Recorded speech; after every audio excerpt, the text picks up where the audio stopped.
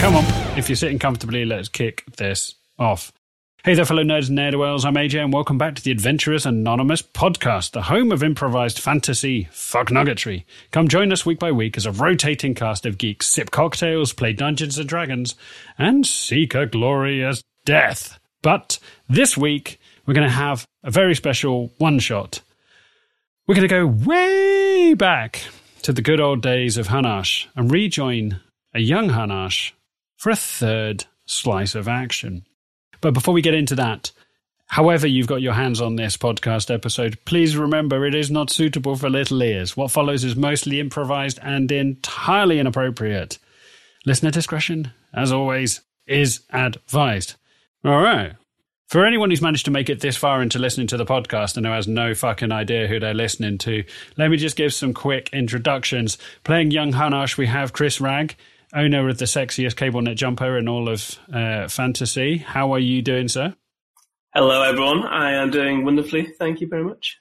And of course, playing Stitch Wellowtip. If you are joining us, go back and listen to the first two parts of this. You can probably listen to these completely separate, but you'll have more fun finding out about the characters if you go back to the beginning of Young Hunnarsh Part 1, which is somewhere down the podcasts. And you can find out about our next character, Stitch Wellowtip, played by the versatile vocal artist himself, Mr. Chris Neal.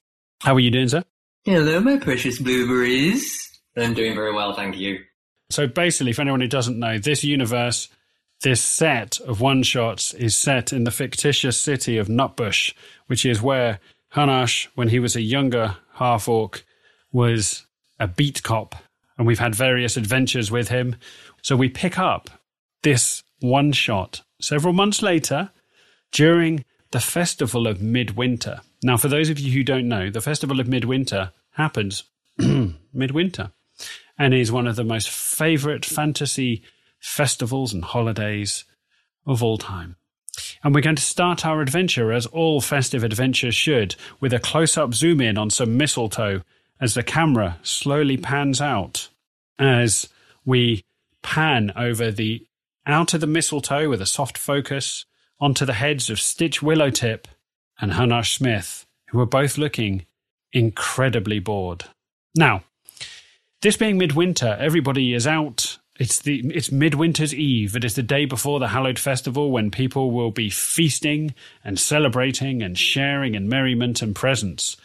But you two clowns have been busted down a peg for your antics in the quayside, and Commissioner Jonesy, in a bid to get you to attempt to quit your jobs, has put you on babysitting duty. Now, for those who don't know, one of the things that happens during the Midwinter Festival is a time of peace and accord where people come and try and mend broken alliances.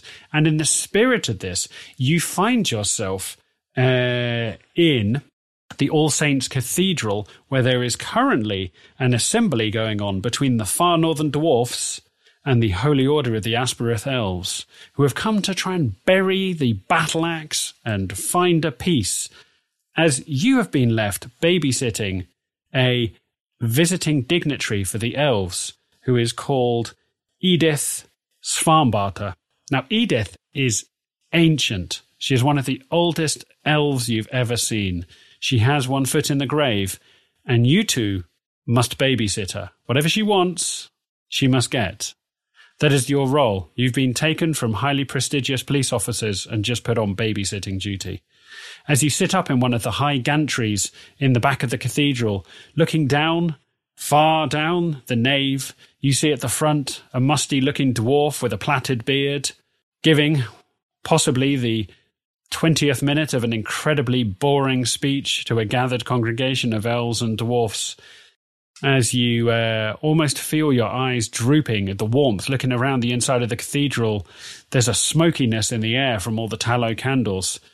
As you hear a warm, wet farting noise behind you as you turn to look at your how would you describe it? The person you're trying to babysit. As you look around and have a look at Edith, who has just nodded off.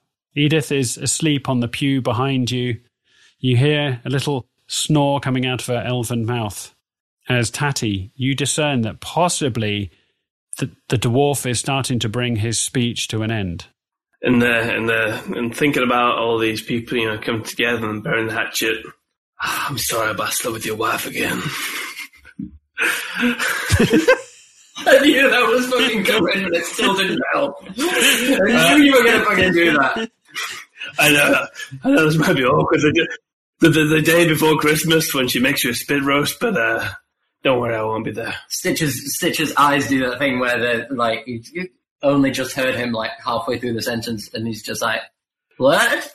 Oh yes, my wife. Yes, I remember. She was a beauty, but she died many years ago." Who have I been fucking? I don't know, but if she wants to be my wife, you need to give her my number. As you see on the row in front of you, in the high gallery where you're sitting, in the row in front of you, you see an elf turn around with a sort of shit-eating look on his face, like he wants you to be quiet. He stops just short of shushing you. I stare at him with the ferocity of 10,000 suns. He gets the hint. Further down the front, you see the old dwarf at the lectern slam the book that he was reading out of together as the dust rises up off it as he says, "Right, that will do for now. Let us have a break in the assembly. We will gather back here in 20 minutes. Go gather your thoughts. Think of what I have said and come back with your decision in 20 minutes. But for now, go take a toilet break." As you hear the voice of Edith behind you, who's woken up with the slamming of the book, which echoes around the inside of the musty cathedral, Edith wakes up behind you as she's like, "Hey, hello." And she sits up and there's just like warm dribble down one side of her face as she mops it on the side of her robe as she says, "What did I miss?" "Oh, hello, my dear. The gentleman who was reading from the book for a very long time just said that you're going to take a 20-minute break and then reconvene to continue." "Marvellous. Could we go and get a bite to eat, perhaps? The markets outside the cathedral are delightful this time of year." "Yes, of course, madam. Mr. Smith and I will accompany you."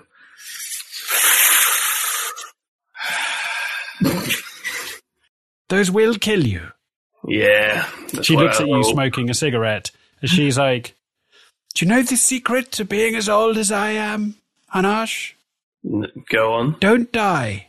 The best way of not dying is not smoking those little sticks of death that you put in the front of your mouth."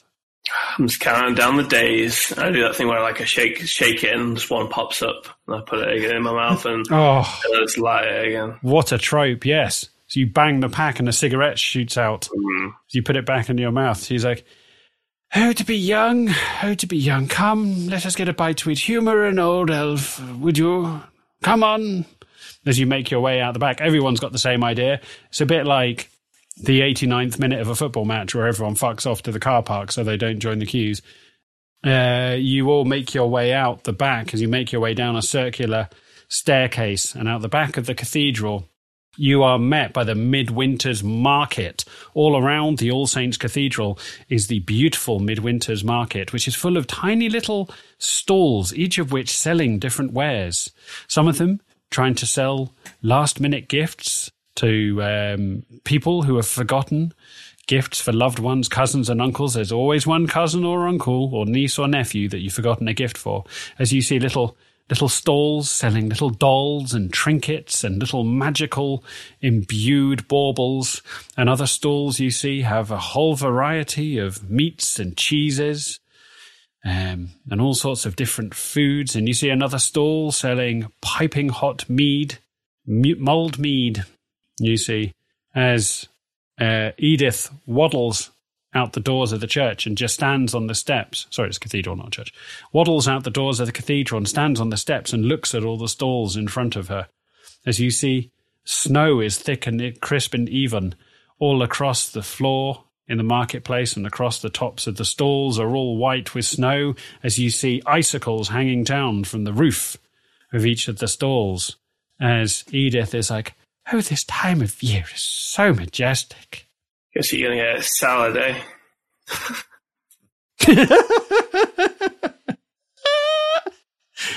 And she's like, in her face. You blow acrid smoke in her face as she's like, listen, your job is to look after me. Don't poison me with your death sticks. My job's to keep you alive for the next 24 hours, actually, so let's crack on, shall we? Well, aren't you a delight? Aren't you a delight? As she goes to walk down the steps, they're a little bit icy, as she has to make a dexterity saving throw. She gets a 7. You see her slip and turn as she starts to fall on the top step at the top of the cathedral stairs on a patch of ice. Yeah, can one of us intervene? I go to gently catch her. Okay. You may also make me a... Oof, hang on. What are you going to make me? Athletics, I'd say. Yeah, it feels like athletics to me. Either make me a survival check. See if you make me a survival check. This is her survival as much as yours, but it's someone's survival. Oh, well, it didn't matter regardless. I got a 5. 5?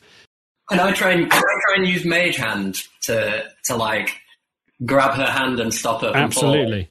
falling? Yeah, cool. We're only 5 minutes into this one shot. Let's try and prevent an easily preventable death. Let's see whether we can save the main protagonist 5 minutes into the one shot as you get your mage hand out. Yeah, I'm just going to like try and like grab her hand to like stop her from like hitting the floor properly and like hitting her head or something. And just be like, oh, sorry, my dear. So as she slips, you hear her go, oh! As she goes, Hunnarsh goes to reach out his right hand, realizes he's got a cigarette in it, has to juggle it into his left hand. But in that microsecond of pissing about with his cigarette, she's just slipped out of his grasp. As she falls backwards, just as she's about to bounce her cranium off the hard stone floor of the stairs, a purple mage hand apparates underneath her and catches her in a cushioned landing as she's like, oh, my hero. You little goblin. I'm just I'm using one hand to like do the mage hand like incantation with my hand, and in the other hand I've just got a little hip flask out and I'm just drinking a little bit. Just in a minute, my dear, I'll come and get you. I go to look like I'm about to pick her up and then get my cigarette from the floor and and then I pick her up. With the same hand. Oh, poor Edith. Poor Edith. As you get Edith back on her feet, as you make your way down the bottom of the stairs that lead down to the cathedral into the market proper, as you see your footprints embedded into the snow. The snow is nice and thick and crisp and even. I'm just singing Good Kid Wenceslas at this point. There's a nice kind of inch or two of snow as your footprints crunch into it. As you stand with the vista of food stalls and drink stalls in front of you, Edith turns to you and is like, well, we have time for a drink and one good turn deserves another. What can I get you, Goblin? Oh, well, thank you, Edith. The orc gets nothing for being a cunt. Can I get you a drink or some food or? Fuck you, ho. I wouldn't say no to. Thank God it's midwinter, the time for togetherness, unity, and accord, but not with orcs. I wouldn't say no to a spot of malt mead, my friend. Malted mead. Now there's an idea. Warms the heart. What a fair tipple. As you walk over to the mulled mead stall, as you basically see it has all the accoutrements of a fancy winter festival stall. It's got barrels of all sorts with the little kind of pegs in the front. As you see, there's a really cheesed off looking work experience tabaxi behind there who's clearly being paid minimum coin to work in the winter markets. He really doesn't look up for it. As she walks up and looks at the barrels, she's like, oh, mulled mead.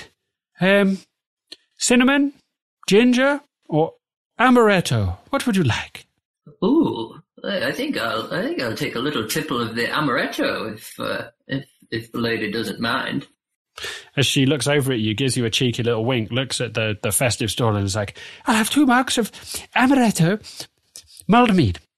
As the little tabaxi, like, just couldn't give 2 shits, basically pours you out 2 foaming mugs of mulled mead and then goes back to reading a book underneath the counter. As you stand there sipping, now it's lovely warmed mulled mead and you see steam coming off it in the winter night's air. Hunnarsh, I presume you're just still smoking your foul destic. I'd like to, can I just like do like a bit like a look around, make sure there's no one like looking in the direction of our dignitary?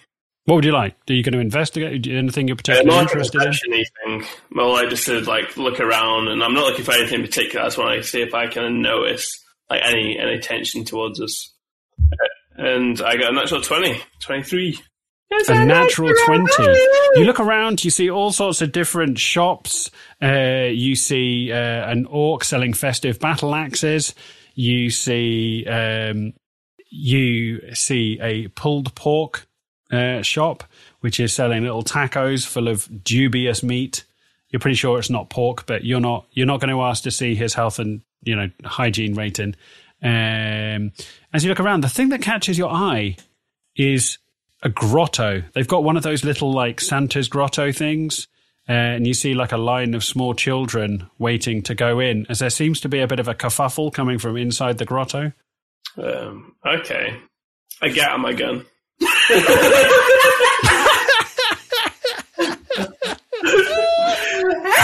Festive already. And I go up to Jesus Christ, to Swillow, and the dignitary are like, "Wait here, I'll be back." And I kind of put my gun up and I kind of do some commando rolls and I go and go to the grotto and like, what seems to be the disturbance? Like good for a child, good and cocked up in the air. So you see what you see at the front of the grotto. It's a little kind of wood. It's basically like all grottos. It's basically a fucking garden shed, but they've done it up so that it looks like a little magical cave. But underneath, you're pretty sure it's just like a sort of B&Q shed. But there's a line of children accompanied with, obviously, parents, all of which are hacked off as they've had to pay over the odds and probably book months in advance so that their little tiddler can sit on the All-Father's lap. And there's again a really disgruntled kind of student worker who's just sitting on a stool taking gold coin off people so that their children can sit on the All-Father's lap. As inside you just hear like moans and gurgles. Moans and gurgles. You hear like sort of coming from inside.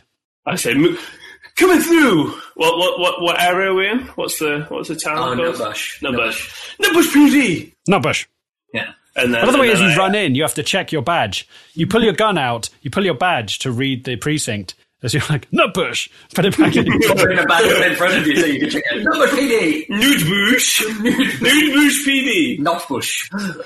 What I like to think is you probably got your Nutbush PD official notebook with little Nutbush embossed on the front of it with a little Nutbush pencil that goes in the top. As you bustle your way, you push several small children, like you push a small gnome child out the way as it just like lies on its arse in the snow crying, as the mum is like, hey! As you bustle your way through, you push in through the front of the grotto. It's got those kind of weird beads that you only really see in corner shops and like adult pawn shops where you have to like push through the beads. As you make your way through the jangly beads and you just see this fat man dressed as the All-Father. Clearly isn't the All-Father as the All-Father as a deity, but there's a fat man dressed as the All-Father who's surrounded by 2 little children who are crying as he's starting to foam at the mouth. He's got like a green tinted foam coming out of his mouth, and his eyes are starting to bulge and go bloodshot as he's clambering towards the children who are crying, hunkered down in a corner, hiding behind a polystyrene igloo. From my lots of shit polystyrene kind of. From my like time as a cop, do I recognize like these like symptoms? Is it like a heroin overdose or like whatever that I kind of know about? Maybe a medicine check. A heroin overdose. fantasy heroine. Ooh. Oh man, I get a 6. You stop and you take it all in, and you see this kind of jolly fat man. He's got green foam licking down the front of his beard and dripping into the front of his outfit. As you see the children, completely dispassionately, you just stop and you get out your notebook and you just start flicking through old notes as you hear these two children who are like, I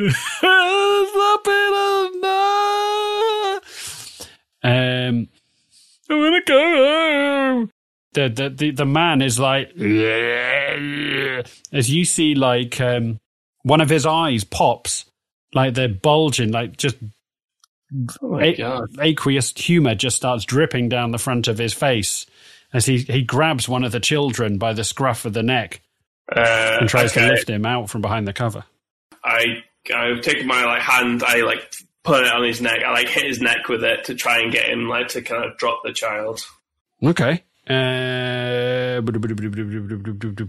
mean, I guess you might as well make me an unarmed attack at that point. Sure. Fuck off. 10. 10. As you go to throat punch him with the butt of your pistol, it just the butt of your pistol just crunches down into his windpipe, but he doesn't seem to really give a shit. He seems to be on one mission, which is to eat children. Can I get back up and try and restrain him? He picks up the child and he opens his mouth as if he's going to try and eat the child. As you see green foam just vomiting out the front of his mouth. Can I? At this point, you hear other screams and Tatty. Knew it was only going to be a matter of time before I did that. Willow, you hear other screams coming from around the market now. As Edith is like, oh, well, this is most unfestive. I think if you would be so good, my dear, would you mind accompanying me as I go and attempt to track down my partner? I think he may have got himself into a spot of bother. Yes, why not? Maybe we could get some of that lovely pulled pork as well. My treat. I would. The food sounds good, but the pulled pork is not what you think in this town, I'm afraid, my dear. Maybe best to steer clear, yeah. unless you. I remember one time against your bowels. I remember one time going for tapas and I found a rat's claw in my tapas. But times are different. Times are hard. Right, come on then. Good luck. Yes. Right. As you go and you potter away with Edith, Hunnarsh, what are you doing? As I go to do the roll where I roll his legs to try and knock him down. The classic Brooklyn Nine-Nine high stakes roll. Okay. Make me an athletics check at this point. Fuck yeah. Yeah, 25. 25. He picks the child up and you see his mouth opens up. He's about to bite into the child. As you roll, slam his legs out from underneath him. As the All-Father's legs spin up in the air, he slams into the deck. The wind knocked out of him as the child skitters off. As you stand over the kind of warbling. This man is out of control. He's warbling and thrashing around on the floor as you've smashed the legs out from underneath him.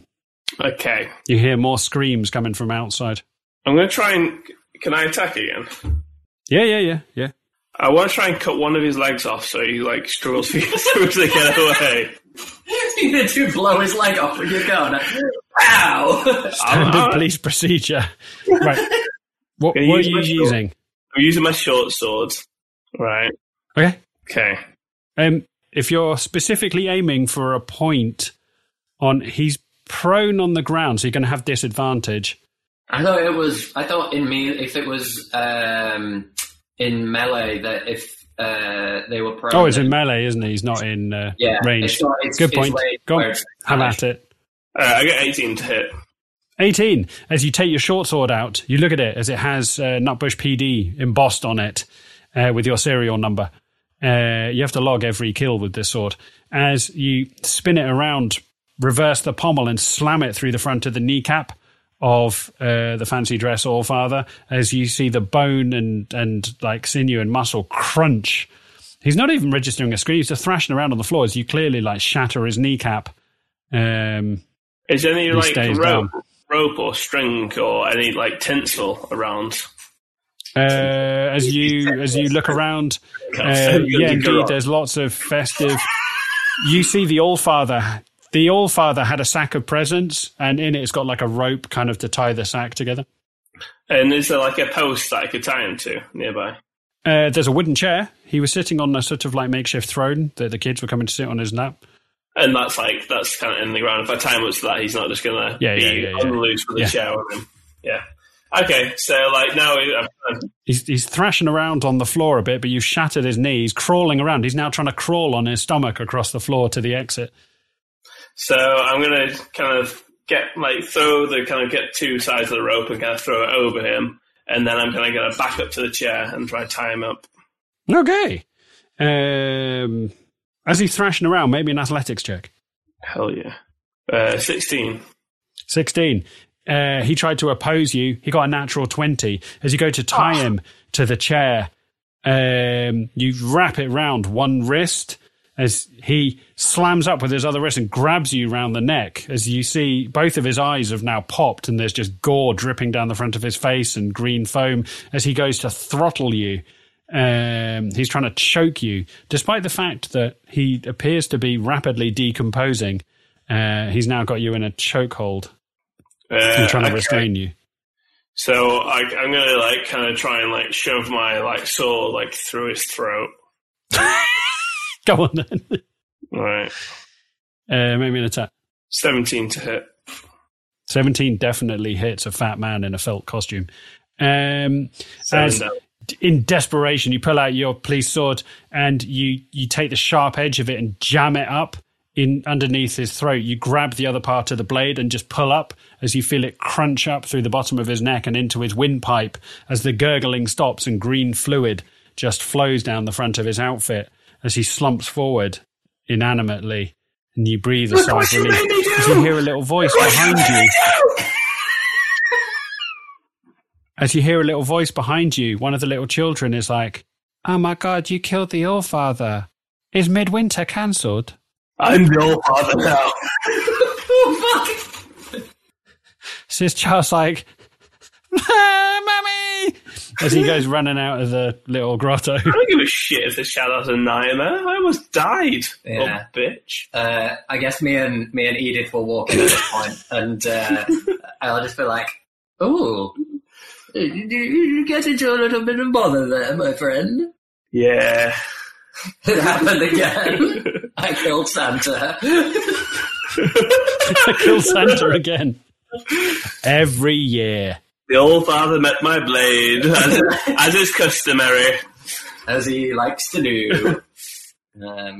As Edith walks in, she's like, "Oh, well, this is unfortunate. He doesn't look well." As she walks up to him and, puts her little finger into the green foam on the front of him and is like, "This is not of natural cause. I smell foul play afoot." Can I do some kind of medicine check on the body to see if I can? I mean, I know what killed him. I guess that's pretty obvious when Hunnarsh this fucking guy. This guy. Can I just see if I can find out what's going on? What turned this guy weird? Yep, absolutely. You make me an investigation check. Oh, natural 20! Ooh. Natural 20. First of all, you look up at the crushed windpipe and you work out that Hunnarsh has done for that. And then you look at his ocular cavities, which are both burst as the kind of vitreous and aqueous humour from his eyeballs have dripped down the front of his face. And then you look in the Allfather's sack and you just see it's full of cheap-ass presents for children that people have massively overpaid for. And then you look at the green foam that is flecked down the front of his beard and chest. As you look at it, it has bits of food in it. As you pull out a French fry from the foam and you look around, and with a natural 20, was it? Mm-hmm. You got a natural 20, yeah. So for a natural 20, you look round the back of the throne and you see a load of fast food kind of rubbish. And you can see that for his lunch, he had a bunch of loaded fries. And he'd basically had a set of loaded fries from one of the stalls, which are half eaten. As you see the other half has some sort of like white mushroom sauce on it. He had a creamy mushroom sauce on top of his loaded fries. Another casualty at the doorstep of mayonnaise. I guess looking at the loaded fries, do I know from this like particular market who sells loaded fries on that Nat 20? Mm-hmm. I wouldn't say you'd particularly know, but it shouldn't be that hard. There's only about 20 or 30 stalls. So tracking down someone who vends loaded fries. Is there still commotion happening outside? Can we hear anything? Yeah, you can hear like other commotion going on outside as Edith walks over and just pushes a dagger into the loaded fries and points on the end of it. There's a funky looking mushroom on the end of her dagger. And she's like, well, poisoning is afoot. This is a toadstool of ill intent. Yes. Who the fuck would put mushrooms on loaded fries? I think we're dealing with some kind of psychopath. Maybe a Canadian.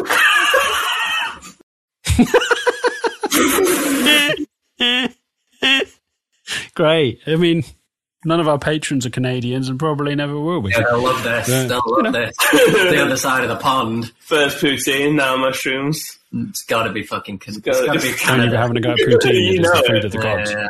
I say. I think perhaps we should. I think perhaps we should take what has happened here. And do it to other people. And we should see what's going on outside. I believe there's some kind of commotion or noise going on. With me, my friends. With haste. I'll just like do my little old man waddle and like start pushing people out of the way so we can get outside. You burst out the front of the grotto as you see lots of impatient parents and children still waiting to go in, as the mum at the front of the queue with two little gnome children is like, dear God, will it be long? We paid 5 gold pieces to get in there.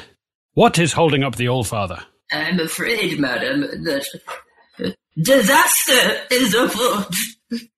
Someone has poisoned the Allfather, and I believe you won't be seeing him today.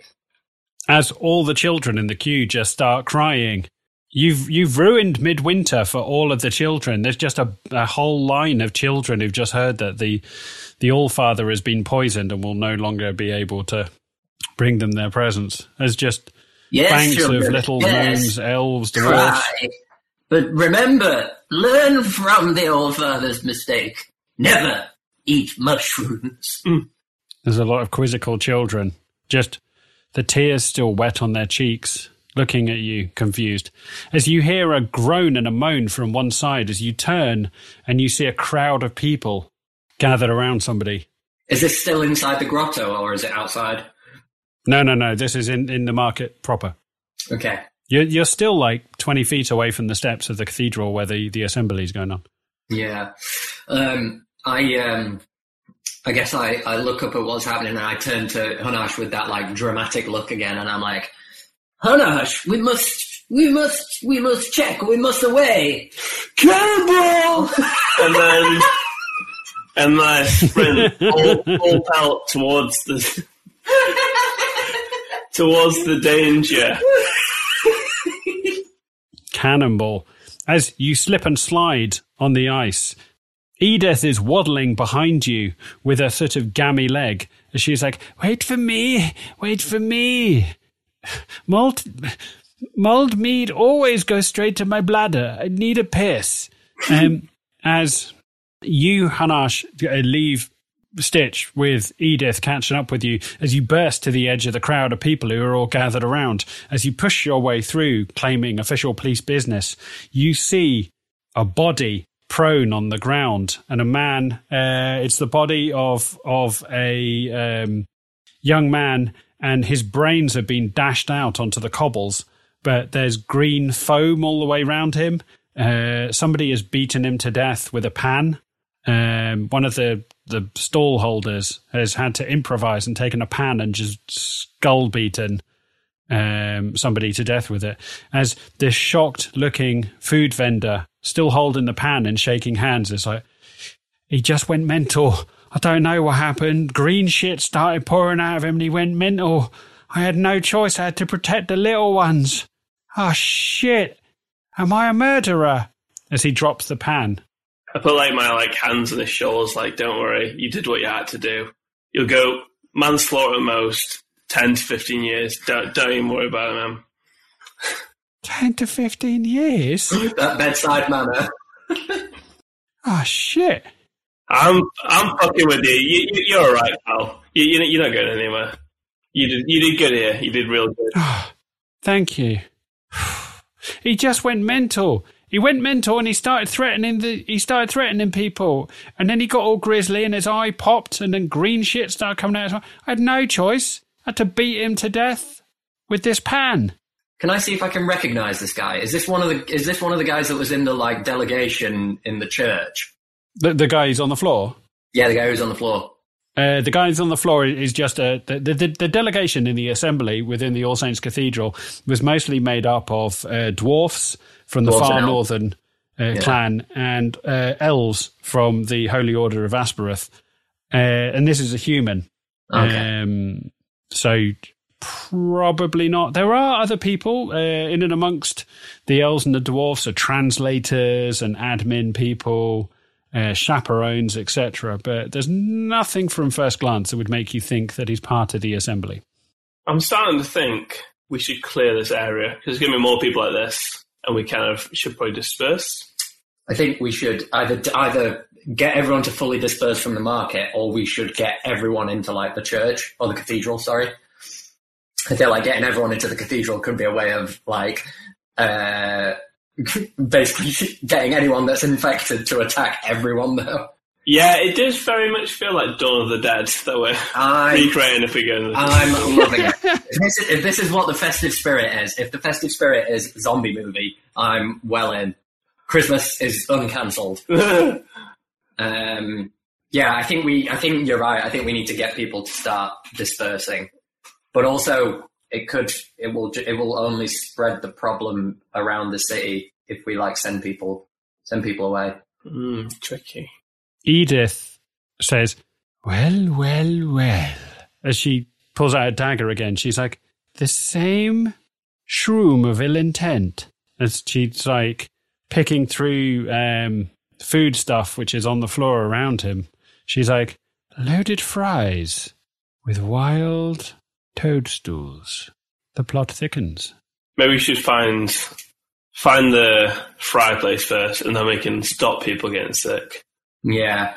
Is there a way, I know that we've joked about this before, is there a way for us to call this into the precincts? Do we have sending stones or something like that we can call this into to Nutbush PD, get them to send some backup? Hunnarsh looks down and he's got his official Nutbush police whistle.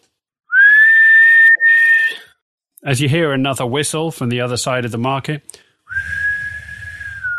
As you hear another whistle. As everyone starts whistling in Festive. You hear the call's gone out. As you look down in your notebook, you see that there's standard whistles for different things. So for a cat stuck in a tree, it's kind of like... Or flip through the A to Z list to where it says zombie attack. As you look down public disorder is probably the closest that you can find as it's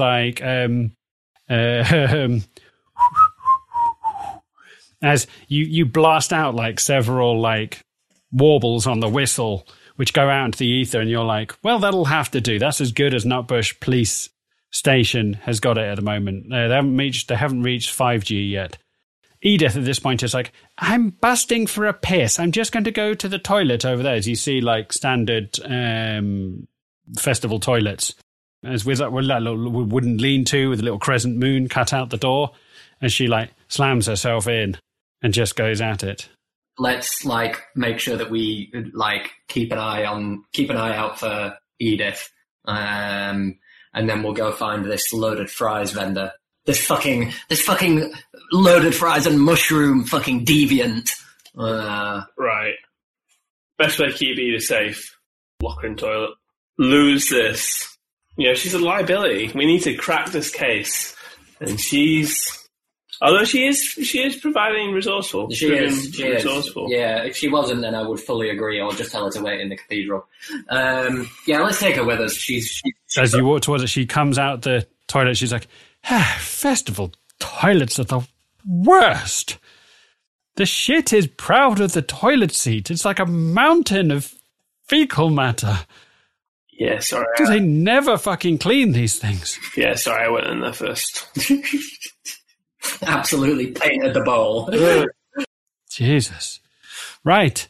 She's like, we need to make a choice. We are due back in the assembly. The 20-minute recession is over. The recess, even. We're not in a global economic recession. The 20-minute recess will be... It's a very quick recession. The economy will perk up very quickly. She's like, the 20-minute recess of the assembly will soon be over. We must make a choice. Well, this is your choice, I guess, milady. Do you want to help? I will happily come with you. I have led a full life. Very boring. I welcome a bit of adventure. Well, I mean, there's also... it must be considered that maybe someone should stay behind and let the delegation know what is happening.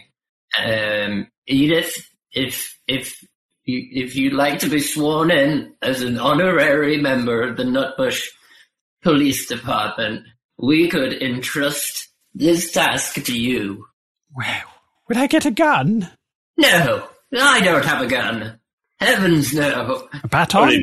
Only big boys have guns. Not Cox's gun. Papa! It's like warning shots into the crowd. As a crow just splats onto the ground in front of you. You've just shot down a crow. As it splats onto the snow in front of you, just twitching. As she's like, look, just all I ask is just keep me safe. It's bloody cold out here. If we get a nip. Look, while we talk, the evil mushroom vendor could be poisoning more people. Yes, which is why we're asking you to make a decision. Would you rather come with us, or would you rather warn the delegation and keep your people safe? I will come with you. I grab it by the shoulders and go, God damn it, Edith! We need you to make a decision! I will come with you, gladly. I will offer what support I can. I did general studies in mushroom science at college, so I could tell you a thing or two about the wild toadstools.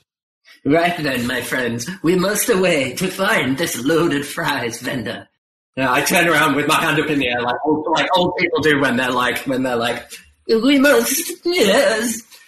Both of you make me a investigation check. Sure. Is this where we're like Q is like speeding around like yeah, like Benny Hill. It's not good. I got a 6. I do better. 13. Still not great. 13. You look around for ages to no avail, and then you see, as part of the midwinter pageantry, they all decorate a ginormous effigy of an owl bear. And you see that there's a giant kind of like topiary owl bear, which has all been dressed up with baubles and lights and candles and shit like that. As it just goes onto the ground, as you all turn around, you see it's crushed a man to death. And in his twitching hand, you see some loaded fries with mushrooms on. As you look over and you see that he was starting to turn and the crowd could find no way of pacifying him, so they pushed over some of the festive decorations to kill him. And over the top of the festive topiary, you see the loaded fries shack. I turn around and point at it and I go, Hunnarsh!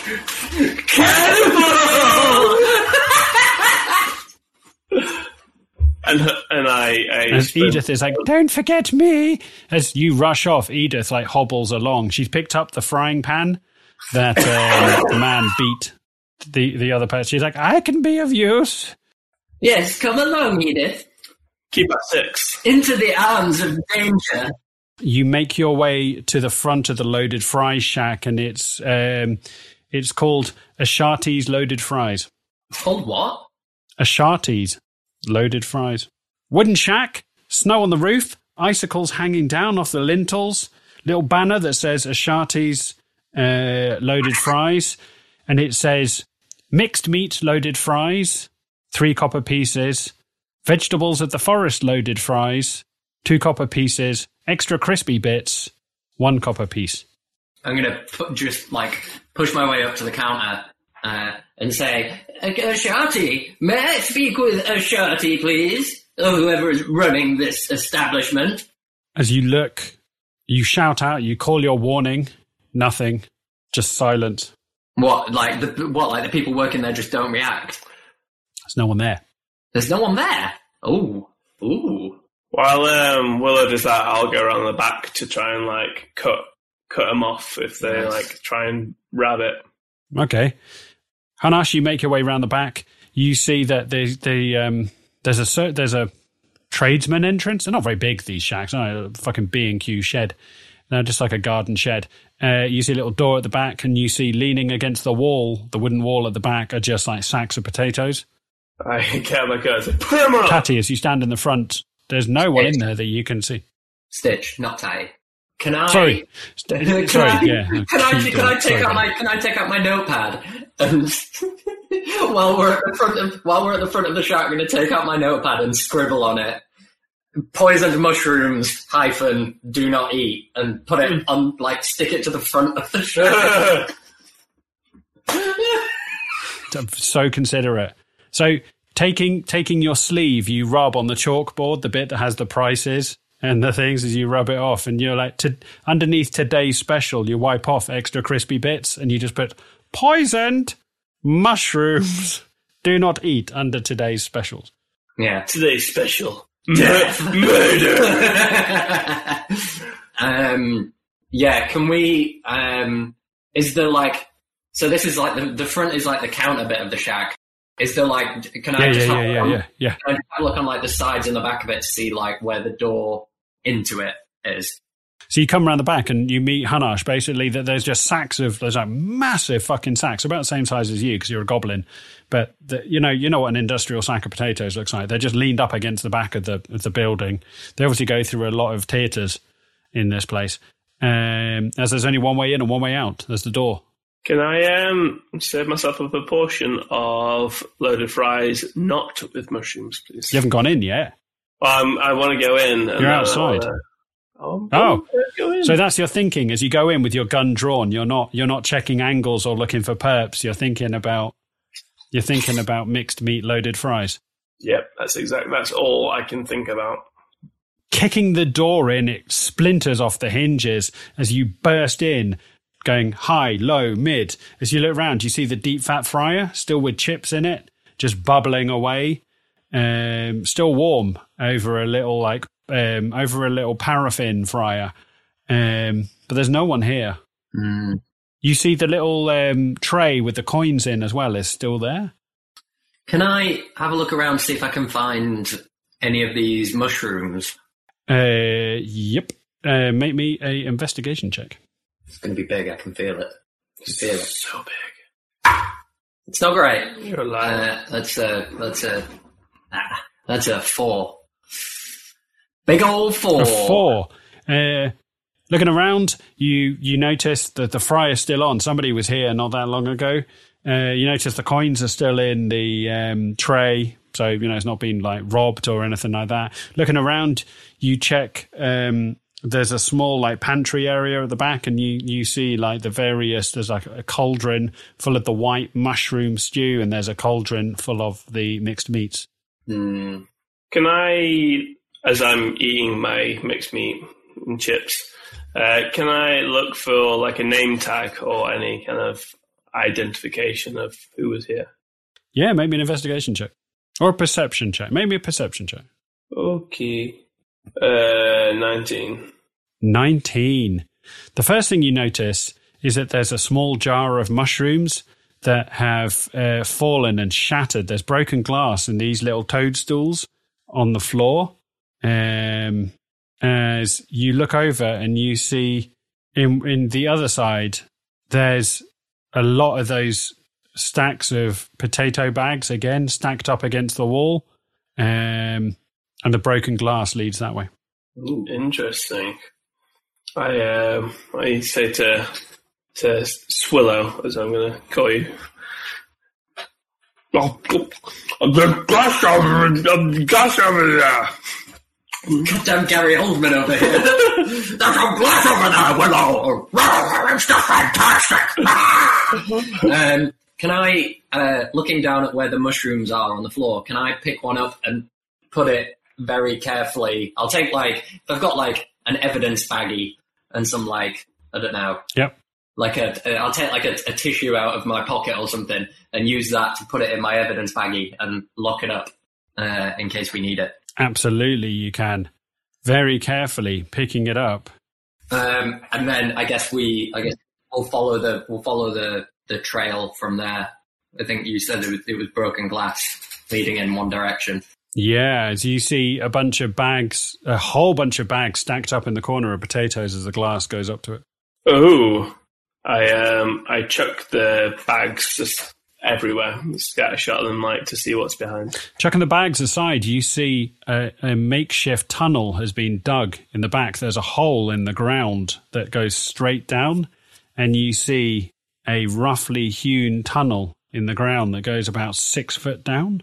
Starting, the end point is this shack. Do dwarves live in the ground? No. As some of them do. Some of them live in the Edith is behind you as she's like, oh, well, this can't be good. As she's holding a lanyard, as she shows it to you. She passes you the lanyard, Hunnarsh, and it says on it, All Saints Cathedral Catering, Midwinter Assembly. Oh, no. Perhaps we should rush back to the cathedral rather than going in the tunnel. Cannonball to the Yeah, that makes sense. I turn around. I do that thing where, like, in a dramatic, terrible B-movie thriller, where I turn around and the camera zooms up against me, and I'm like, "They were inside the cathedral all along." I'm enjoying this character far too much. Uh-huh. This is amazing.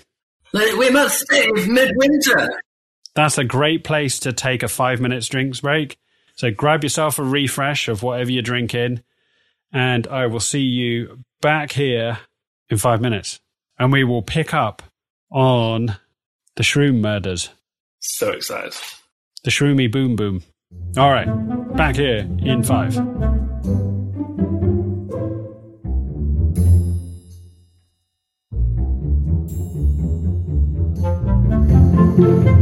Right.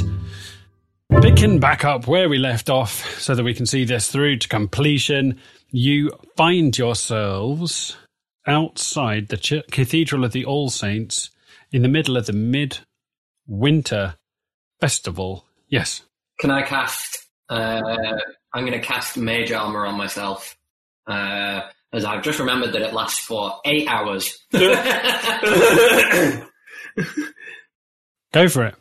Finding yourself busted down to the rank of babysitter, you've been looking after a visiting dignitary called Edith Schwarmbarter, who is part of the Elven Accord, the Holy Order of the Aspirate Hells, who have come together for a parley with the far northern dwarfs, all a part of the midwinter pageantry, different cultures coming together and trying to find peace and accord, of which you popped out for a bite to eat and bumbled into the middle of a case of some sort of evil poisoning through toadstools.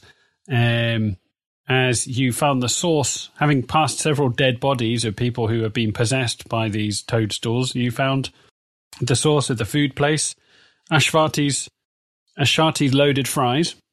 Finding it unmanned, with no one there, the fries still hot in the pan, and the money still in the cash drawer, you found a hole in the ground and a badge saying All Saints Cathedral Assembly Catering. You must now make some quick choices. We'll take the badge and book it over to the cathedral, just back to like the main entrance. Are there any more police around? Like where looking after this dignitary? Is there anyone else on babysitting duty? Probably just us. Make me an investigation check. That's a D12 for one thing. Oh man, maybe that's why. Oh, pretty good. Yeah, pretty good. 18. 18.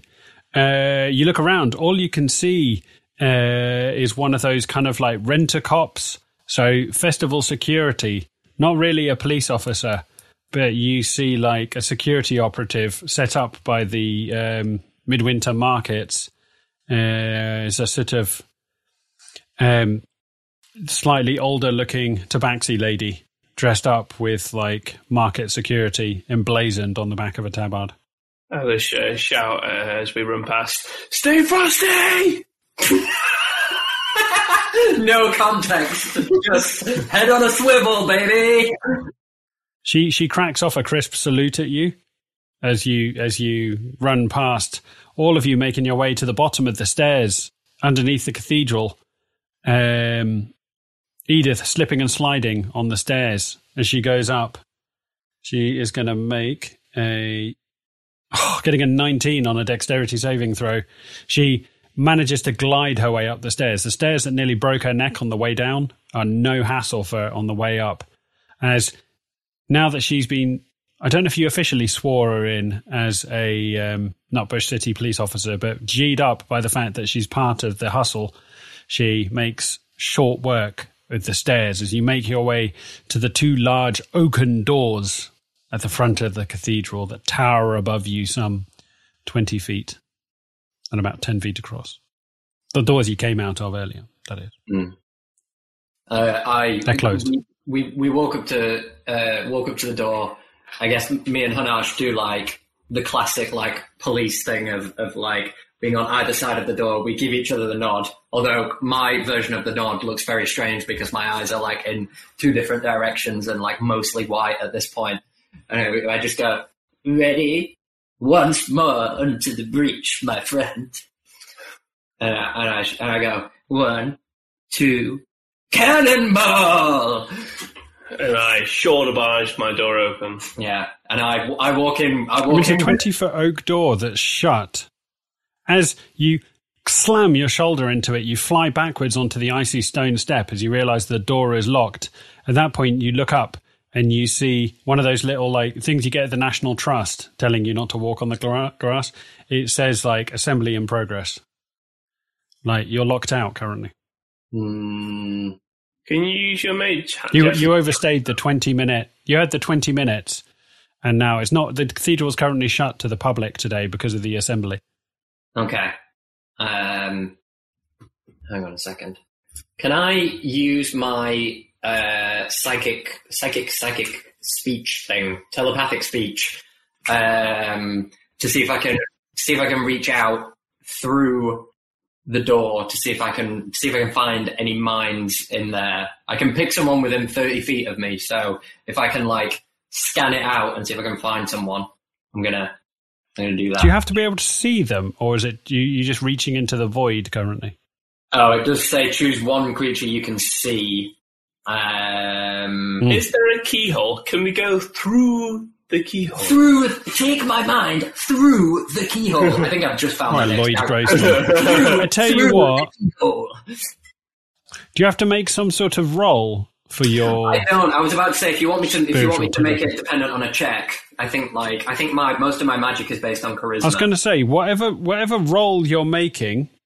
If you a perception, I tell you what, much like a long wave radio enthusiast just turning the dial and trying to tune in to all different frequencies to eavesdrop on, you quieten your mind, take a pull on your caustic cigarette, and really calm your nerves as you tune your telepathic dial almost like an AM/FM radio, and you slide across the different psychic mediums that are going on in your vicinity. Make me a perception check with disadvantage because you can't see what you're trying to tune into.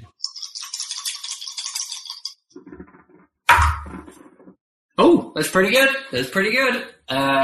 18. 18. As you hear, first of all, like a lady who's like, oh, I'm so fucking bored. When will this fucking assembly be over? As you tune into another voice, as that one fades out, as you clearly zoned into a dwarf, as he's like, I don't fucking trust these pointy-eared bastards. Not one bit. As that fizzles out, as you zone into another little voice that's basically singing to herself, as she's like, la da da da dee da doo, da da da da dee da doo. Mopping the floor, mopping the floor. Just fucking dropping sick beats. I love mopping the floor. Every day I take my mop and I mop up the shit. I won't be your whore no more. I'm just here, mopping the floor, mopping the floor.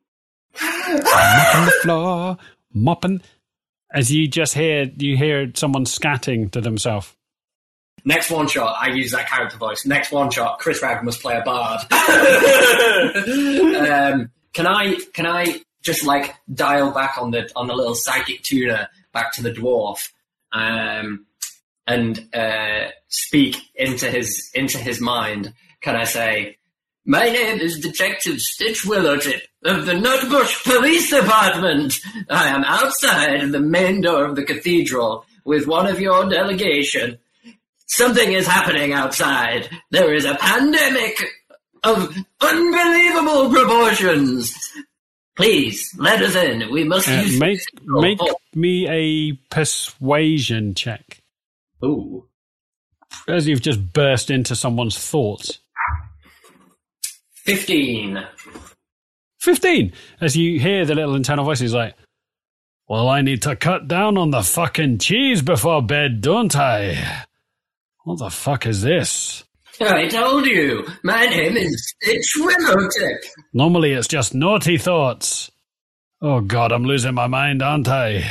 Let me in. I am at the main entrance with Edith Svanbalter. Please let us in. I'm Reginald. I'm in the gift shop. Reginald! I work behind the counter at the gift shop. Reginald, exit your post at the gift shop. Come to the main entrance at once. How do I know I'm not just having a break? I could be losing my mind. My God, man. You can get yourself together. I'm not a man, I'm a dwarf. Do your civic duty. Hold on, and I do want to see some ID.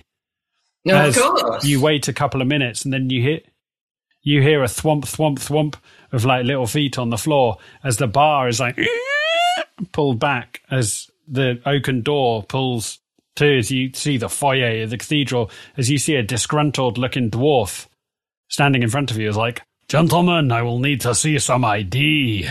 I get out my notepad. I get out my badge. Jesus Christ. All right, that's a relief. I've not lost my mind. And who is this lady behind you? This is Edith Svalbalter. Swappletime. She is one of the Elvish delegation. She's like, oh, it's good to know that you've learned my name. Fantastic, right? No time. And she just pushes the dwarf in the face and walks in. As you both make your way into the foyer of the cathedral, you see to one side the gift shop, which is full of like the usual tat, postcards, puzzles, furry toys, opportunity to buy a ticket to a walking tour of the cathedral. On the left-hand side, you see the cafeteria, and then through a set of glass double doors, the conference assembly proper. Can we see if any food's being served at the assembly through the glass doors? You can see that the dwarf is back up. As you look through the glass double doors, you see that the dwarf is still at the lectern reading out of his musty book. As you look at the clock on the wall, you can see that it is about 15 minutes to 1 o'clock. So about 12:45 for people who understand how clocks work, rather than 15 minutes to 1. So about 12:45 So lunchtime is coming up. Oh God! Everyone in the city is the one. We've only got 15 minutes on the clock. Stop what? Hunnarsh? It's just you walking around going tick tick tick tick. I'm gonna burst through the assembly doors as much as any old man who is shuffling slowly can burst dramatically. I'm going to burst in and rush up to the lectern and just kind of like shuffle him off to one side and say, "Ladies and gentlemen, I must ask you to please hark your attention to me. I'm finding that the best thing with this character now is to just up the drama. As you're about to do this, the ancient dwarf who you've pushed out of the way tugs on your sleeve and is like, "Could I have a side counsel with you?" And kind of in the middle of my speech, I looked at Hunnarsh like, what is this guy? I say, as you see, there's various armed delegations from both sides. Like, nobody comes to these talks without armed guards. As you see, like security personnel, both of the dwarfs and of the elves. As he nods at them to be patient, he basically holds a hand out as they're all looking at you. Only by matter of the fact you're a police officer have you managed to get this far. As he's like, What manner of news do you have that you would break up an assembly that has taken nearly a decade to put on? I assure you, my esteemed friends, it is only due to the inherently striking nature of this danger that I would possibly think to interrupt such a concord, a delegation of you good people. There has been a poisoning at one of the vendors in town, and a small tunnel was found underneath their establishment, which was leading into this very cathedral. I believe that this whoever this mystery proprietor is means to poison someone from the delegation. Well, elvish food does taste like shit. How bad could this be? Listen, I have a plan. If you will meet me halfway, I would not want to break up this assembly, as it is vital to the peace talks.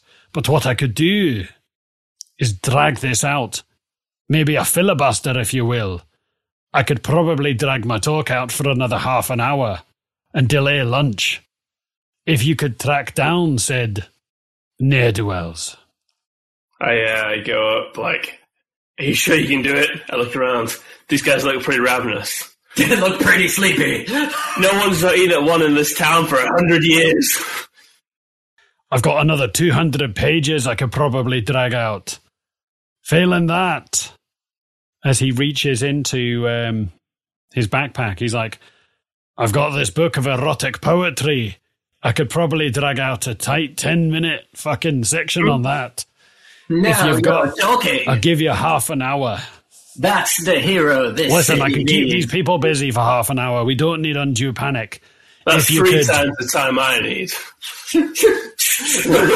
All right.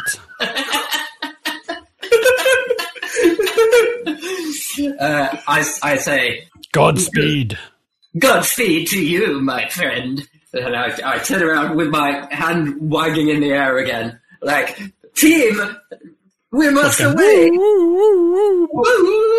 Yeah, I'm doing like a psychic siren to everyone in the area.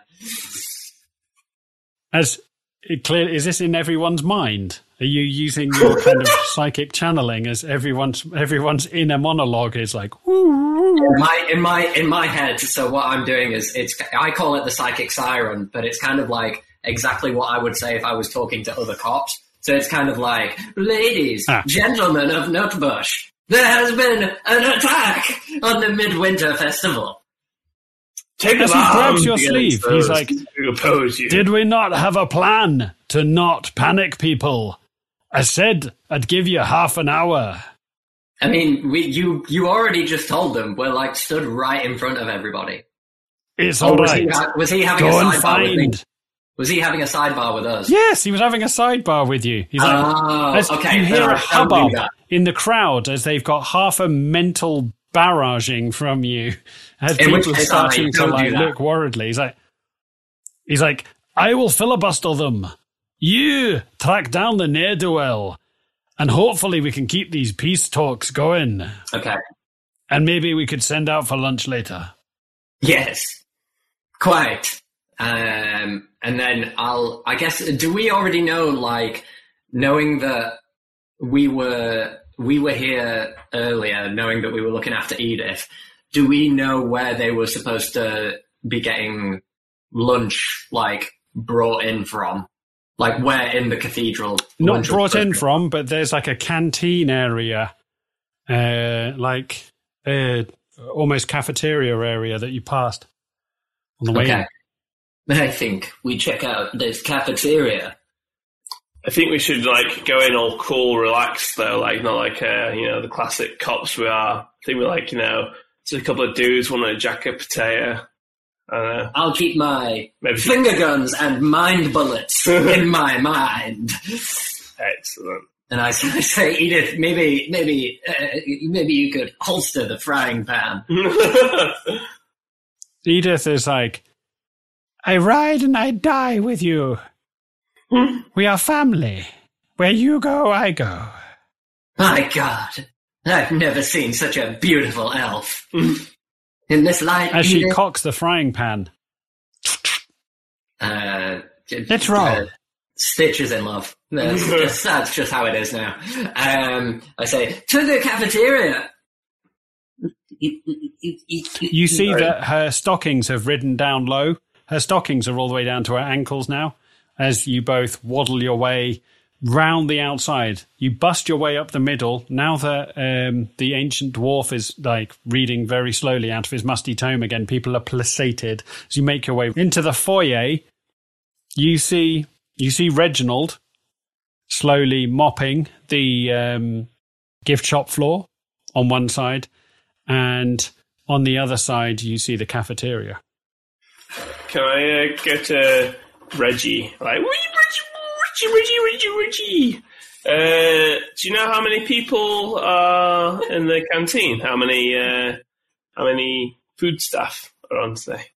I don't know, my friend. I work in the gift shop. They work in the canteen. Two totally different departments. Most information is on a need-to-know basis.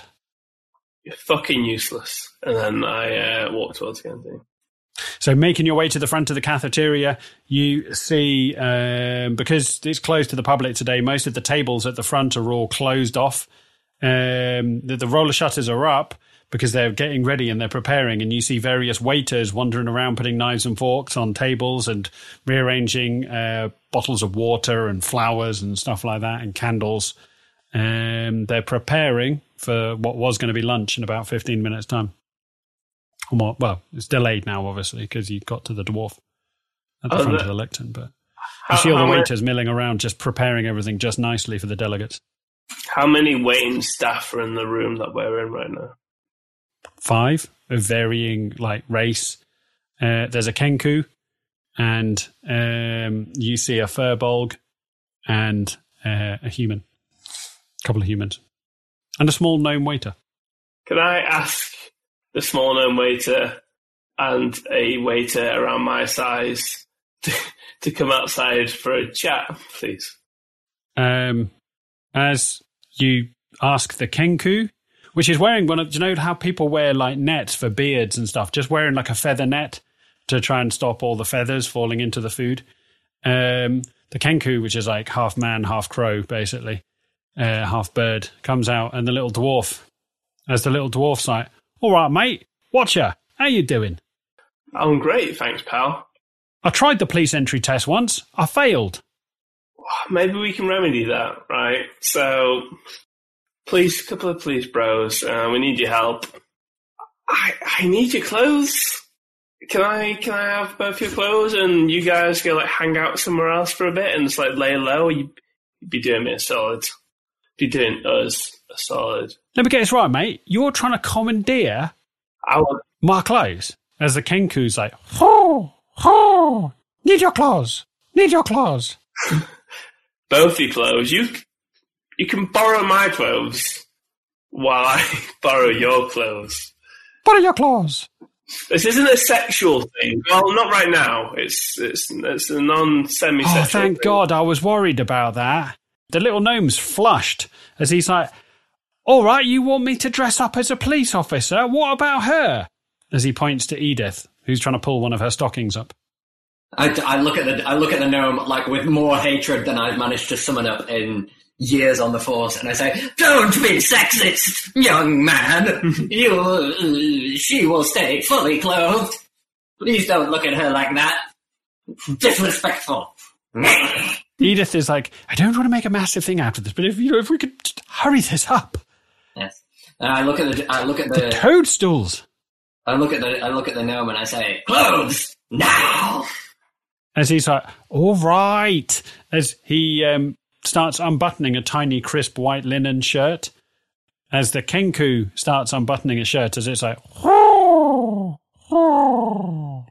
say, Kenku, Kenk undo. Kinkando, Kinkando. As the Kenkandu just pulls its trousers down in front of you. The Kenku's wearing like little boxer shorts with like cross swords on it. As the Kenku hands you his like linen trousers and shirt and holds out a feathered tiny hand for your clothes. I put the Kenku's clothes over my clothes. No, I don't. I take off my clothes and I give it over, and I think to myself, isn't it strange I've not heard the word cloaca yet?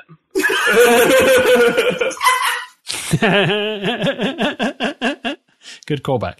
As the Kenku holds out a little hand and is like, ho, ho, as the tiny gnome is like, he says, can he have the gun now? No, you cannot have the gun. No one can have the gun. Oh. Even he is not supposed to have the gun. It is not police issue. So many deaths. Oh my God. Edith is like, oh, I'm so glad. Oh, Jesus. Right, gnome, strip. As the gnome's like, all right, I don't need to be asked twice. As the gnome like whips off his pants. And the gnome just takes all his clothes off and just stands in front of you naked, handing you a pair of Y-fronts. Stitch gets fully naked. It's the most energy and zeal that he's ever shown in his life. With the energy of a much younger do you know man. when they hand back hostages and they meet on a bridge and they walk the hostages both ways across the bridge? There's a tense moment where you hand individual bits of clothes to you.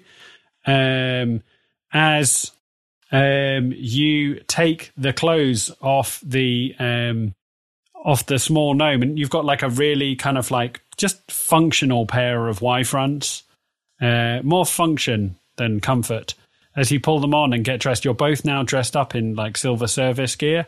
As you look over and you just see this odd ragtag group of police officers, a Kenku and a gnome, standing in front of you, looking slightly awkward. Yeah, what do I ask? What do I say if anyone asks? You're a couple of beat cops, just patrolling. Beat cop, beat cop. But you're friends. Beat cop. You've been friends for a long time. You slept with his wife. Yes, you keep telling him that, but his wife has been dead for many, many years.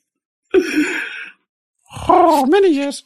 As you see them waddle off, as the last thing you hear the Kenku say, he like holds out two feathered fingers like a gun and is like, "Freeze, motherfucker!" As he's just practicing his little. He's practicing his little police moves with his feathered fingers. I look at him and I say, "You're a goddamn prodigy." I say, see us after this and with is this, over. Maybe we'll let you on the Force. Edith is like, could we hurry this the fuck along? As you look through the glass window and you see the dwarf at the front of the lectern. He's like 20, 30 feet away from you and behind glass doors, but you see him reading out of the book as people are starting to doze off in the assembly. It's so boring. And I look at Hunnarsh, and I look at Edith, and I go, let's give him hell. And then I very, very casually and like with my back up as like much straighter than usual, in like silver service mode, I walk into the cafeteria. Yes. Both Yeah, I just start putting cutlery down everywhere, on the floor, on seats, on tables, wherever it can go. Okay. As you hang around in the foyer of the cafeteria for ages, you just see the other staff who occasionally look over at you with confusion, but not a great deal happens. You wait. What's Edith doing? I mean, at this point, Edith is just hanging around looking awkwardly as a manager comes out from behind the kitchenette area and is like, "Madam, can I help you? You appear to be lost." She's like, yes. I jump in and I say, I'm looking for She is one of the delegates. She is one of the delegates from the Elvish, the Elvish people, and she has a question she would like to ask the one of the chefs in the kitchen. We were asked to bring her here. Oh, okay. Who are you? As he looks down, I don't recognize you. Or him. Pointing at Hunnarsh, who's just like slowly arranging flowers in a vase on a table. Go, go!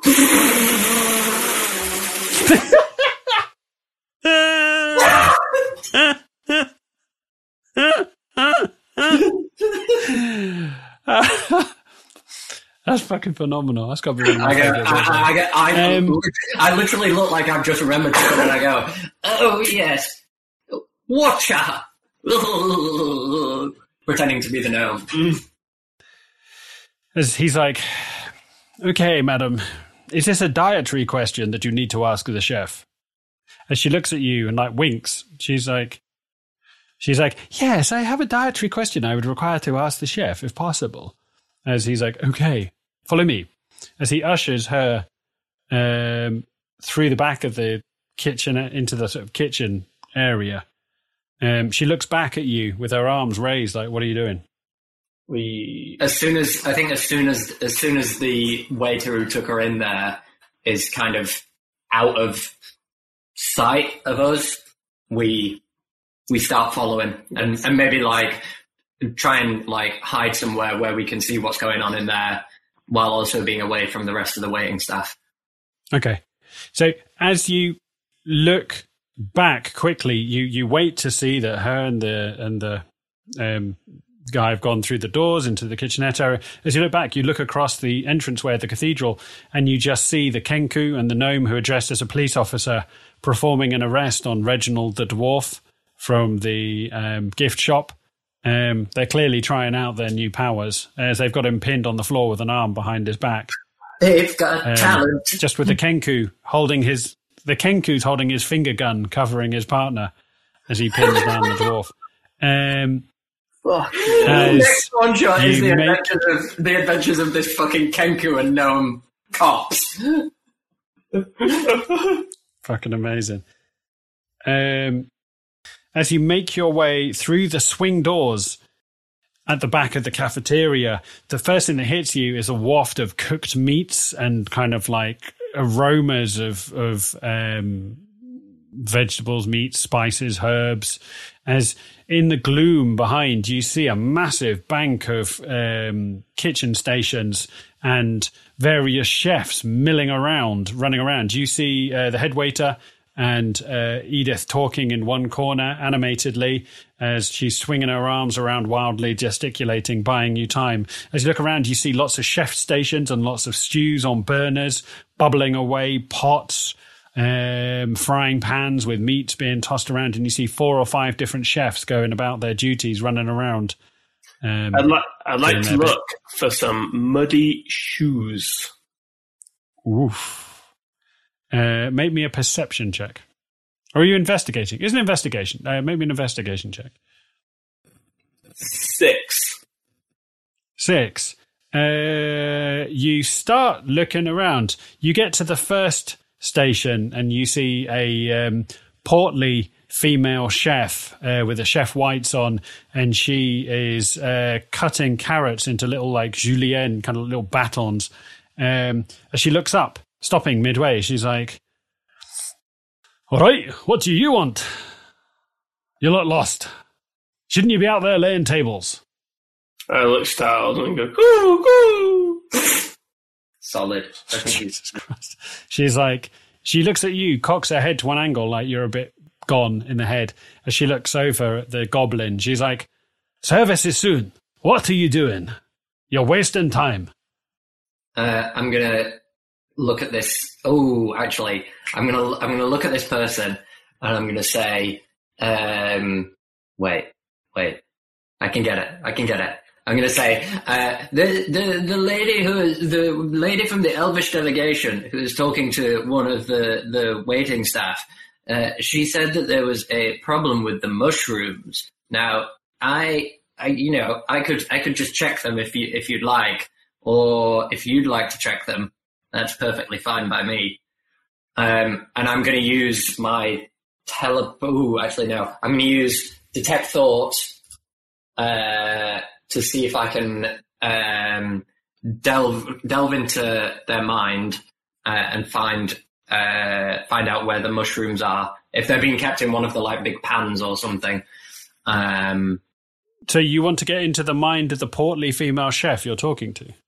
Yeah. So if it's like surface thoughts, which is why I was talking about the mushrooms, if it's surface thoughts, I get them automatically.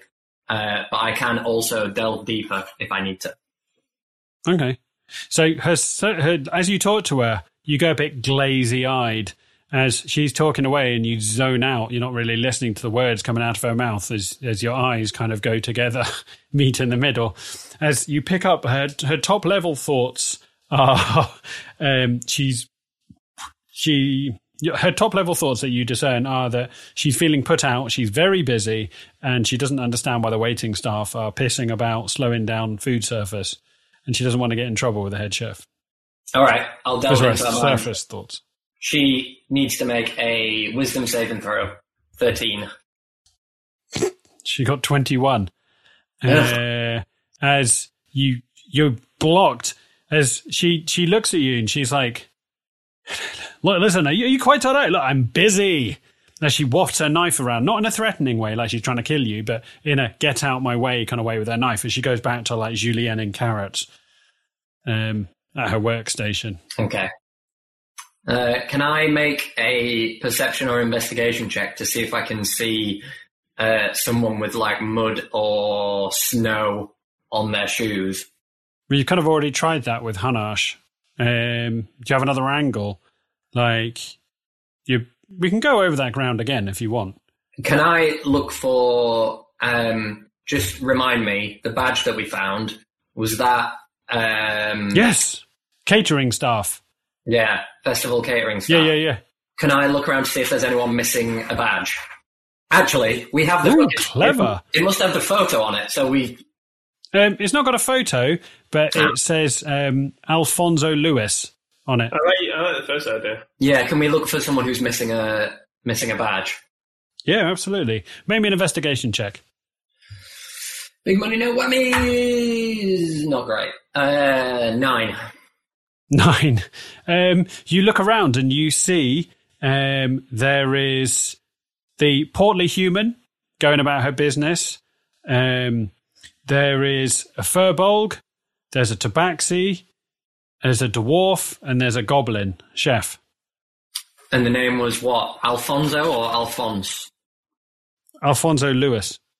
I'm just gonna shout. I was going to say, I was going to shout, but I said, Alfonso, you've got some tips from the other night that we need to give you. Bingo, bango. That's my guy. I'll look at as you shout that out, the furbolg walks over to you and is like, "Alfonso's not in today. Called in sick." Points over at the goblin and is like, "He's in covering." I look over at the goblin. Does the goblin turn around to look at us? Do we get that dramatic moment of the... The goblin is currently doing that thing where the goblin is pretending to do its job whilst keeping an eye on you, whilst pretending that it's not trying to keep an eye on you. As sweat is bucketing down the goblin's brow. I look over at Hunnarsh and I give him this. I try and give him the signal to go around and flank this guy, so I can walk up and try and talk to him. I kind of moonwalk away. I'm going to walk up to the goblin and I'm going to be like, "Goblin." That fully threw me.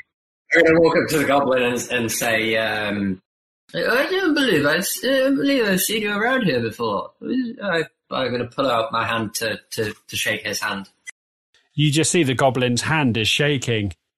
Like, there's sweat bucketing off the goblin's brow as the goblin looks over at you, puts the knife down and leans a hand inside the chef's whites. As the goblin is like, I don't know you. Who are you? My name is Stitch Willowtip. And you're under arrest, you goddamn fool. As the goblin pulls out a jar of mushrooms I shoot and him. holds them as if to throw them. Okay. Okay. Oh, I cast Mind Sliver on him, by the way. He needs to make a intelligence saving throw. Can we do both of these at the same time, simultaneously? Yeah. He needs to make an intelligence saving throw. Yeah. Okay. So I know what that is. At the same time, Hunnarsh is going to make an attack with his pistol, presumably. Yeah, I got a 12 to hit. 12 hits. It's Woo! only a goblin in chef's whites. 6 damage. 6 damage. As you go to use your mind, what's your spell called? Mind Sliver. So if he failed, he takes 1d6 damage and he gets minus 1d4 from his next saving throw. So he got a 16. Okay, he passes. He's good. So he passes just as you look in him, you concentrate on his eyes as you lock eyes, just as a bullet blats into the side of his throat as he falls down on the floor, like coughing and as he's holding a set of mushrooms, as he just hurls the mushrooms into the air and they just sail. You see them arcing in the air over the top of the kitchenette area. I say, Edith, go long! I'm going to try and use I'm happy to use this, my sorcery points for quicken spell for this as a bonus action to try and use Mage Hand to catch it. Okay, yep. But you're still going to need to try and catch it with the Mage Hand, so you're going to need to make me a sleight of hand check after that to see whether you can position the Mage Hand. Sleight of hand! Oh, that's a 3. Not great. Not great. As you go and try and use your sleight of hand, are you trying to convince Edith to catch it? I am, yeah. Hunnarsh. Okay. Edith looks up. She looks at you. She gets weepy-eyed. She looks down at her nutbush fleece frying pan. And she's going to go and make a acrobatics check. Natural 20! Yes! Edith, Edith, Edith, Edith. There you go, listeners. I've taken a photograph of the natural 20 and I'm going to post that in the channel. And just for ever proof that was a thing that happened, I'm going to put that in the channel now and we can share that with you at some point. So as you... I'm not even joking, I rolled that, people. It's in the channel now. As you shout at Edith, Edith looks down. She's led a long and boring life working in a delegation for the elves. And this brief, you can't tell what it is. It's either the mulled mead that she drank that's G'd her up, or it's the fact that you've given her a purpose and to belong to something in the Nutbush City Police Force. As she sprints and runs, dives, and just as the glass jar slips through the fingers of the Mage Hand, she hits the deck as you hear her hip pop out of joint, and she catches the glass jar with the mushrooms in before it hits the ground. Phew! As you just hear her going, oh, right, well, I've taken a tumble, but I've had a fall. my work here is done. As you hear the goblin's just hacking up blood out of the front of a wound in his throat as he's like, I didn't want it to come to this. The dwarfs and the elves should never be friends. You disgust me. And I'm gonna try and, I don't know, maybe I'll try and restrain him in some manacles or something. Throw him at the Kinku. Lock the son of a bitch! Get the son of a bitch out of my sight!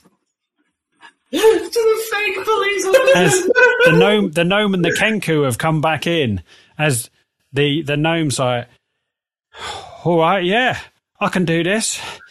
As you see the gnome trying to get handcuffs on the goblin, as the Kenku covers him with his finger pistol, as the gnome's just like hacking up blood out of his throat, as he's like, cannot allow the dwarfs and the elves to make an accord. War must break out. Nothing but chaos shall prevail. As the gnome's like, yeah, could you stand still? I'm trying to get the fucking cuffs on you. As he like manhandles him. No one at this point is trying to stabilize the goblin, who's just like billowing blood out the front of his throat. I'm gonna get the once the gnome has managed to get handcuffs on him, I'm gonna look at him and gesture to Hunnarsh and I say, if you wouldn't mind handing that criminal over to my friend here for safekeeping. As they lift him up, the gnome drags him onto his feet and pushes him over to Hunnarsh, the Kenku still offering like covering fire, as the dwarf slams down onto the front of you, Hunnarsh, just billowing green blood down the front of your chef's whites. Can I try and stop the bleeding with some like mashed potato or something, please? Oh God, Jesus Christ! Yep, make me a medicine check. Punch for the natural 20. I got a natural 1. Well, it's natural. More apt. Yeah. Natural 1. As you take a fistful of mashed potato from a pan next to you and you slap it into the wound and you push and you push and you keep pushing mashed potato into the wound in his throat, just constantly trying to massage it and push in more mashed potato, as you just hear the breath leave the goblin as he's like, fuck you all. As like mashed potato just comes out the front of his mouth as you've just blocked his windpipe with mashed potato as he suffocates. So like and dies in your hand. Put another W on the board, my friend. I'm going to walk Edith is leaning against a chef station. Edith is like, good riddance. Good riddance. Oh, this police work is just brilliant. It's so intoxicating. I have popped my hip out if anyone could help me. Put my hand back in the mashed potato.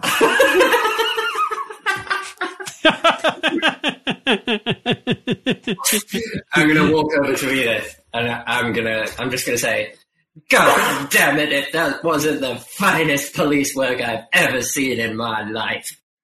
And it's been a long life. As the Kenku thinks you're talking to it, as it goes, oh, finest police work, oh, oh, oh, and gets all excited. As you hear lots of pandemonium going on outside. As the head chef is like, right, that's it. It's lunchtime. We cannot hold the delegation back any longer. Service begins. As you see, people are starting to filter into the cafeteria area and take their seats. You know that you've averted the poisoning. You've managed to catch the jar of mushrooms that was going to be put into the food as part of a political plot to poison the delegates. As you make your way out, you see lots of seated dwarfs and elves, each of them seated, dwarf, elf, dwarf, elf, dwarf, elf, to try and get a bit of community spirit going and get the peace talks going, but you just see a lot of awkward dinner talk going on as you make your way out, and the white-bearded ancient dwarf who was reading from the lectern looks at you and says, was your attempt successful to stop the poisoning? It was. Thank you for doing your civic duty, my friend. But we couldn't have done it That's all right. without Edith Schmaltel. Syphilis. As she puts her arm around each of you, as she's like, you are two of the finest men I have ever had the honor to work with. This has been the highlight of a long and illustrious career, and I am honoured to say I feel like a member of the Nutbush City Police Force. As she lifts up her frying pan and she's like, to the pub! As she walks you both out of the cathedral. I give Stitch like a look like, oh God, threesome again. And that's where we're going to pause this one shot. Oh God, not another threesome story. We're menaging. We're menaging. Oh God. A goblin, an elderly elf, and a half-orc. Yeah, phenomenal. Wow. There we go. You saved the assembly of the elves and the dwarfs from a fate worse than poisoning. You're welcome, peace. And you killed the only suspect. So once again, there can be no defense as you killed him and through asphyxiation through mashed potato. Yeah, and the mashed potato killer of Nutbush strikes again in an unrelated matter. Absolutely phenomenal. Well, there you go. That's about all we can hope to achieve, I imagine. But that is the third installment of Young Hunnarsh, and I'm sure Stitch Willowtip and Hunnarsh will ride again at some point. Maybe, perhaps this has gone some way towards restoring their career prospects. But one thing is for sure, I hope that isn't the last we've seen of the Gnome and the Kenku, for they possibly have a career ahead of them in, like, CID. Or is this the Kenku that went to prison and is dead? Is this Kenku dead in the canon? Oh, the Kenku from prison? What, Squawk? Yeah. No one knows what happened to Squawk. You just lost him somewhere on the road. Yeah. Okay. He was so sad that you let Webley Pebbles get fucking eaten. Do you remember Webley Pebbles, who got eaten by a giant spider? Of course I do. Yeah. He was a prop designer. He was going to help you break out of prison and you let him get eaten by a giant spider. Yeah. Well, there you go. That's about all we can hope to achieve for one shot. Before we let you go, we just want to say a massive thank you for tuning in for another dollop of fun-packed fantasy fuck nuggetry. Seeing as you made it this far, why not consider hitting that subscribe button and never missing another episode again. But yet, if you're feeling fruity, why not give us a 5-star review on whatever podcasting platform you are on? All of your reviews and recommendations go a hell of a long way towards spreading the word of these misadventures, and we appreciate them very much. If you fancy chatting to us about anything you've heard across the course of this one-shot, your best bet is to find us on Twitter, where you can find us at Adventurers ANO #1. But you can also find us on Instagram and Facebook. And I'm pretty sure we're on Mastodon now as well, since Elon ruined Twitter. So go track us down on one of them. That just leaves us time to say a huge goodbye. Firstly, from Mr. Chris Ragg, Hunnarsh himself. Any last words? Cool. Phenomenal. And from Mr. Chris Neal himself, Stitch Willowtip. Any last words, Mr. Neal? Good night, my friends, and as always, stay tipsy. Phenomenal. Right, we're all off to track down a police officer and offer to swap clothes with them. We'll catch you all here for more adventures soon. Goodbye, my friends. Bye. Good night.